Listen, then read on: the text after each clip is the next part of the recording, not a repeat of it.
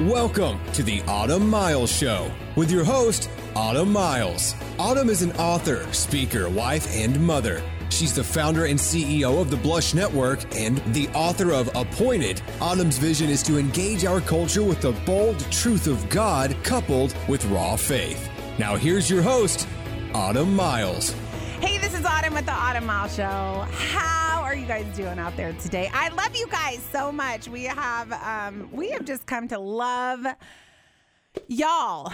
We hear from you guys so much. I got a message from one of you guys the other day saying that our show is helping to change your life. And let me just tell you, I don't want to out you on the air, but it was a woman, middle-aged woman that sent us a message. And I got very emotional when I saw that because we believe that this is one of the missions of everyone who works on the show is to do exactly that, to present the bold truth of God's word in a way that's practical and to challenge you out there to step out in faith, in raw faith, not packaged faith, not something that looks like faith. And you're telling people you're stepping out in faith, but you're actually controlling it. We are talking about modern day Moseses and Esthers that are stepping out scared, but believing that God will support their steps. So thank you for reaching out to us. We would love to hear from you. Just like this woman messaged us last week, I think it was. We want to hear from you. We're all over social media. We do a ton of ministry over on Facebook. That's our primary hub. I feel like everyone has a hub. Some people's Instagram, ours is Facebook. Head on over. You can like the page, follow along Autumn Miles on Facebook and on Instagram, Twitter. We got one. We don't really use it, but it's there. We want to hear from you. Also, I just want to remind you, we are listener supported. So we ain't on the air without support. And we have seen you guys step up and support us. And we just want to say thank you for that. But if this show has impacted your life, 'tis the season of giving, right? I would just ask you to pray about, no guilt here, but I do need to mention it. It's my responsibility to mention it. I would ask you to pray about giving towards what we do, the Autumn Miles Ministries. You can go to autumnmiles.com and click the donate button. You can give a one-time gift. You can give a reoccurring gift. But you know what? It would be our honor to take whatever it is that God lays on your heart and to invest it into the mission of the gospel of Jesus Christ. So thank you so much for giving. I just want to thank you ahead of time. And I want to get to our show today. This is a show that is so incredibly relevant. In our country in the last, hundreds of years, maybe we have a racial divide in our country. And a lot of you guys know that I have a diverse family. My babies are Black and my two biological children are white. And so any sort of racial story that is beautifully sewn together with the power of God interests me. It's something that's very, very heavy on my heart and something that I am incredibly passionate about.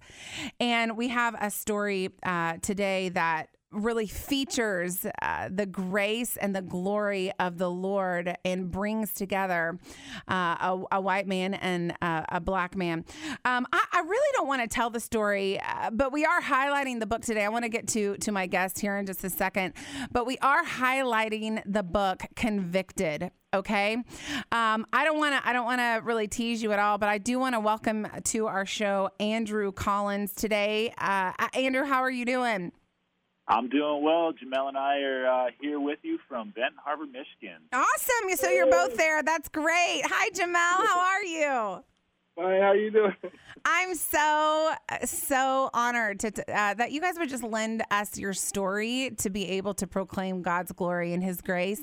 I like I said, I didn't want to tease it at all. I want to get right to your story.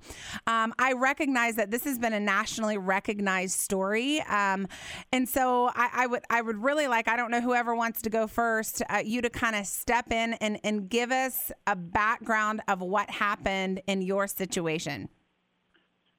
Yeah, so it was February 2006, and I was a police officer. This is Andrew talking. I was a police officer, and Jameel was a citizen of Benton Harbor, and I had caught a guy with some crack earlier in the morning. He made a phone call and set up a deal for some more crack, and when I got to the location, I saw the vehicle that I was told about, and there was one guy in the vehicle, and then one guy came out of the store, and I knew kind of who I was looking for. I didn't know him personally, but the guy in the vehicle had a disability in his legs, and I knew that my target didn't have a disability. So this guy comes out of the store, and I'm thinking, well, that's got to be the guy.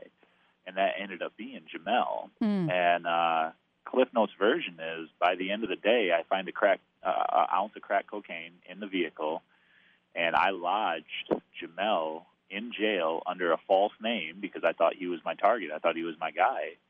And months later, he goes to trial because he knows he's innocent. And I lied throughout the entire process because I was convinced he was guilty. He was guilty until proven innocent. My filter was, this man's guilty. It's my job to get him convicted. And he eventually was. Okay. That was a whole lot of information in a really short period of time. Okay, so Andrew, here you are, you're a police officer. You see Jameel. He is innocent of what you are looking for, which is someone that is, are they dealing crack cocaine or they just have possession of crack cocaine? Yeah, so what it was I got basically a street-level dealer who then called his supplier. So it was somebody who was bringing drugs, dealing drugs to another drug dealer. So Okay. it'd basically be like, one level up from a street-level dealer. Okay.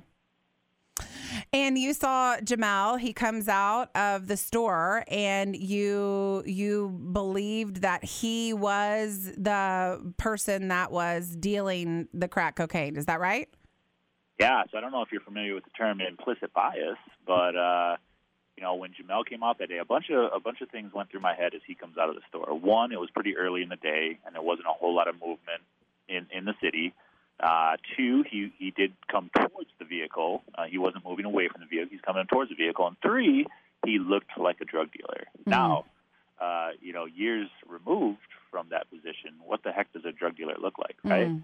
I'm sitting across from Jameel at a desk right now, and he looks much like he did that day. Mm. He's got a flat bill hat on. He's matching his shirt with his hat, and his pants are a little baggy. He doesn't look a whole lot different today than he did then. But in my mind, 22, 23-year-old white police officer, this guy looks like a drug dealer. Mm. So for the rest of that incident, like I said, I treated him through the filter of guilty until proven innocent.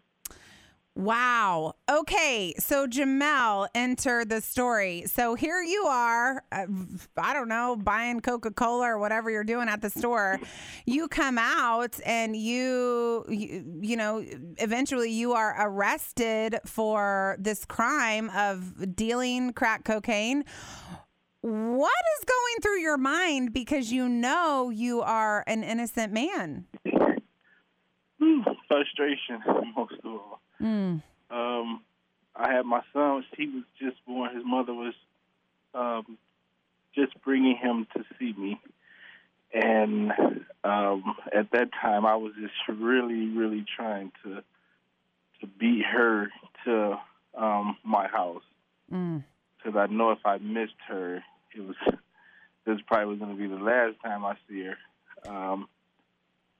So, because our relationship wasn't that great, and when I came out of the store and Andrew approached me, talking about he's a cop and where's the dope, I'm like, I don't got it. And then I kept trying to get around him to keep pursuing to get home. And I quickly realized like that one shouldn't have happened. Wow. So you have a newborn baby, Jameel. Is that right? You have a newborn baby that you were getting ready to see for the first time? Yes. Okay. And so was it the same day that you were arrested? Yes, it was the same day. Oh my goodness. Okay. So you know you're innocent. You have to see your son. When you are arrested, Andrew told us that very quickly it went to trial, and you are convicted of this crime that you didn't commit. I want to go back here to Andrew for a second.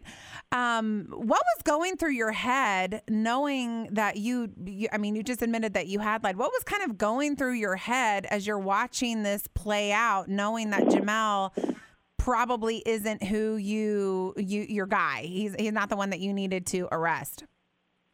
Yeah, so it was 2 days after the fact, after I lodged him under one of his relatives' names, actually, that it came back that he was a different person. The FBI called me, and they said, hey, you locked up this guy, but it's actually this guy.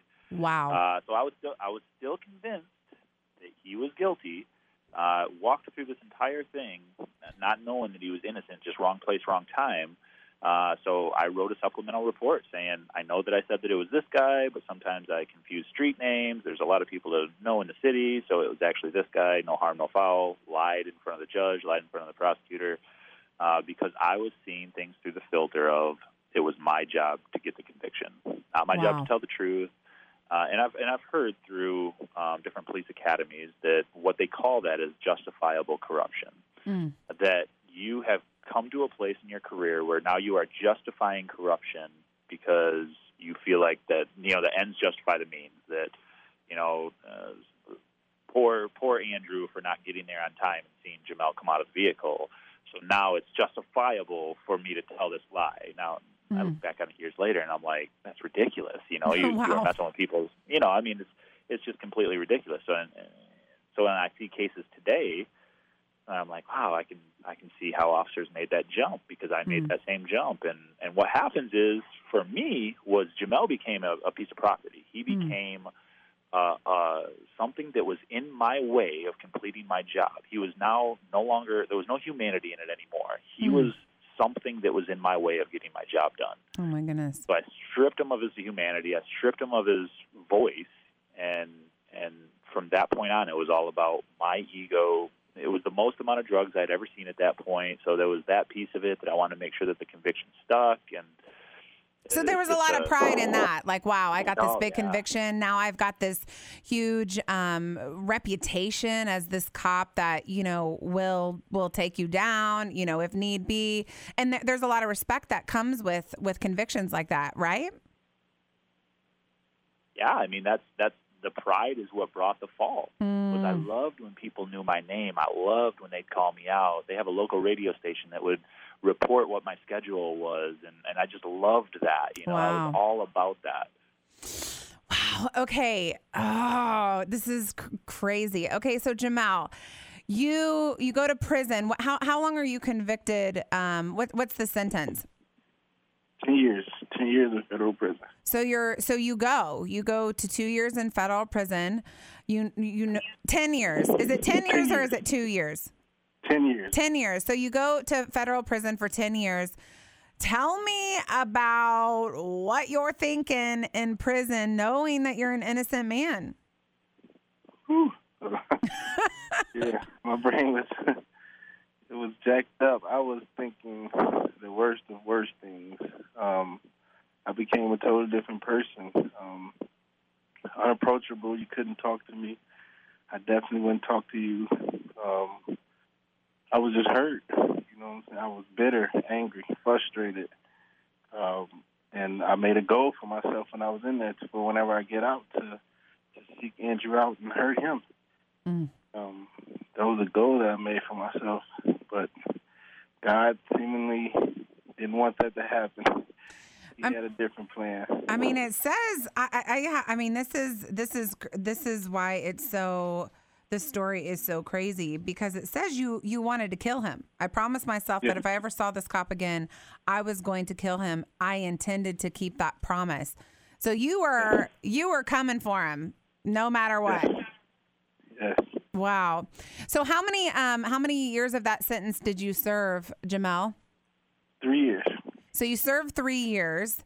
Now, what is happening with you, Andrew, while Jameel is in prison? Because this is very, very interesting piece of the story. What happens to you, Andrew? Yeah, there was a lot of parallels going on that we didn't realize.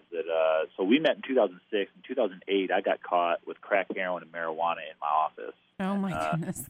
Yeah, I don't know how they do it in northern Texas, but that's frowned upon in Michigan. So very frowned upon in Texas. Very frowned upon. Yeah, so that was the end of Andrew's career. So I tell people I went on a 3-day journey. Caught on a Tuesday, thought about killing myself on Wednesday. I didn't see any way to come back from this. And my wife came home from work. She saw the desperation. She said, "You need to go talk to that pastor," because I had been dabbling with church as an adult. As a kid, I accepted Christ at age 7, never doubted that Jesus died for my sins, was so thankful that he was my Savior, but it had nothing to do with him being my Lord. Whoa. So I walked my life. Any time in my life, I would have identified myself as a Christian, but Lordship belonged to Andrew Collins. So I'd go to church, and I didn't like feeling guilty because the pastor would be talking about something I did wrong, but I got to know him a little bit. So I called that pastor up, and that was day 3, and he listened to everything I did. I went in and met him. He listened to everything that I did. He let me spill my guts. And I tell you what, there's power in confession. The more I confessed, the less I felt bad for getting caught, and the more I felt bad for what I had done. I stopped feeling bad for myself and started feeling bad for the community in which I harmed. So he listened really patiently, and when I was done, he was like, "Ooh, boy, you're in trouble." and I remember thinking, like, he is the worst counselor ever in the history of the world. Or like, the best. No, I'm in trouble, or the right? best. Yeah. Yeah, so then he asked me a question that forever changed my life. He said, "Where are you at with Jesus?" And I just hung my head and I started crying. And I said, "I don't deserve him. You've heard everything I did. I don't deserve him." Wow. He said, "That's the beauty." He said, "That's the beauty of grace. It's God's riches at Christ's expense. You didn't earn it. You don't deserve it. Neither do I." Amen. And then we talked about this idea of lordship. He said, "Andrew, he's been your Savior. He's never been your Lord. You want it?" I said, "Man, this is my lordship. 25 years old, sitting in your office talking about suicide." So we prayed right there that to invite Jesus in, not just to be my Savior, to be my Lord. And so then months went by, and I ended up going to the FBI, and I wanted to own up for what I had done, and I went through a stack of paperwork of bad cases, and Jamel's was one of them. Wow. So I got locked up January 2009, and then the next week, February 2009, Jameel got out. Wow. Okay, twist of events here. So you make Jesus the Lord of your life, and you say, "You know what? I got to confess. I have to confess. I've got to make this right." So you go to the FBI, look through all these cases. Jameel, you have no idea this is happening. No. All you know is that one day they come to you and say, "You're a free man," right? Yes. Yeah, that was shocking. I went to work one day, and actually, I had made a prayer for myself a week before that I can just do something different, that I adapt a different mindset, and that I let God take control. And ultimately, at the end of that week, I was called from work, which I didn't go at 8:30 that morning. They called me all day. And I never went back to the unit until I got off my shift and went into the counsel's office, and he told me I had 15 minutes to leave. And then I stepped out before I left out the door, he handed me a paper from the judge saying my conviction was overturned, and I had to leave the premises immediately. Oh, my goodness. You had to leave? You're probably like, "See ya." All right. Yeah. Okay, so Andrew, you go to prison. Jameel, you're released from prison. We heard about Andrew's transformation. Jameel, were you looking for Andrew, like, as soon as you got out of prison? Like, what was going through your head when they said you're free? Because it says here in my notes, they completely overturned the conviction. So you were completely free, stain free, no mark on your record, nothing. So tell me about what you did when you left. When I got home, I just was mainly, I had kind of forgot all about Drew until until I saw him a couple years later in the park. And I thought that was him, and I'm just like, no, that ain't him. That can't be him. Not in this park. And so what park was it? What park were you at? It was at Broadway Park. Okay. And their church was doing an event out there, and I was just like, no, that can't be him. And my son wanted to go. I had just got to meet him this day, and he wanted to go over there. And I was like, So I'm like, all right, come on. I didn't want to disappoint him first day meeting him, so I was like, all right, let's go. And Andrew turned around. I was like, oh, boy. So everything that I was feeling back in prison was back on my shoulders now that we were face-to-face, or about to be face-to-face. So what did you do? You certainly weren't expecting him. You turn around, you recognize him. You wanted to kill him at one point. What do you do? Yes, I go right over. I beeline right over to him, and I stuck out my hand and I asked him, "Do you remember who I was?" And as soon as he said my name, I locked down on his hand, and Andrew began to apologize and that he's sorry and that he's a new creation in Christ, and that my mind was just hit him, just get it over with, just get this going. You're taking too long. But God also met me in the park as well, and he assured me that this is not my fight. This ain't something that I want to do. Wow. And then not only that I would be teaching my son firsthand how to go about things the wrong way. He was standing right beside me. The only thing I said was, I said some really mean things to Andrew, and I let him go. And I also asked him to explain to my son why I was missing out of his life for those years. Oh, my goodness.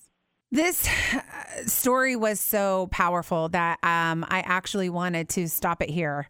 And we are going to pick up part 2 tomorrow. This story about Jameel McGee and Andrew Collins is a game changer, I think. When you look at our culture and when you see these stories come on the news media of, the white cop and the black man that's imprisoned, it always sort of arouses some sort of emotional feeling in us. And I honestly could not keep this story in one show. It's amazing. There's a couple things I want to talk about before we wrap up today that I just want to challenge you on. First of all, this racism issue is incredibly important. You'll hear tomorrow, I asked both of these men, what can we do to do a better job at race relations in our country? And both of them have very incredible perspectives. They have very respectable perspectives. Andrew, one of the things that he said about how we deal with these race relations is we have to talk to each other. We have to listen. We have to listen to what each other is saying. We can't just talk at each other. We have to talk to each other. There are real things that can be confronted on every side of this conversation. What Jameel said, a man who had been convicted and served prison time in a federal prison for 3 years for doing a crime he did not commit. He was an innocent man. Said, listen, the black community needs to let go of some anger. They need to let go of some of it. One of the things that he said that I thought was so incredible was, it's not my fight. And I thought that was so powerful as we're looking at all the ways that races interact in our country. It's not just a black-white thing. I mean, it's every different type of race coming together.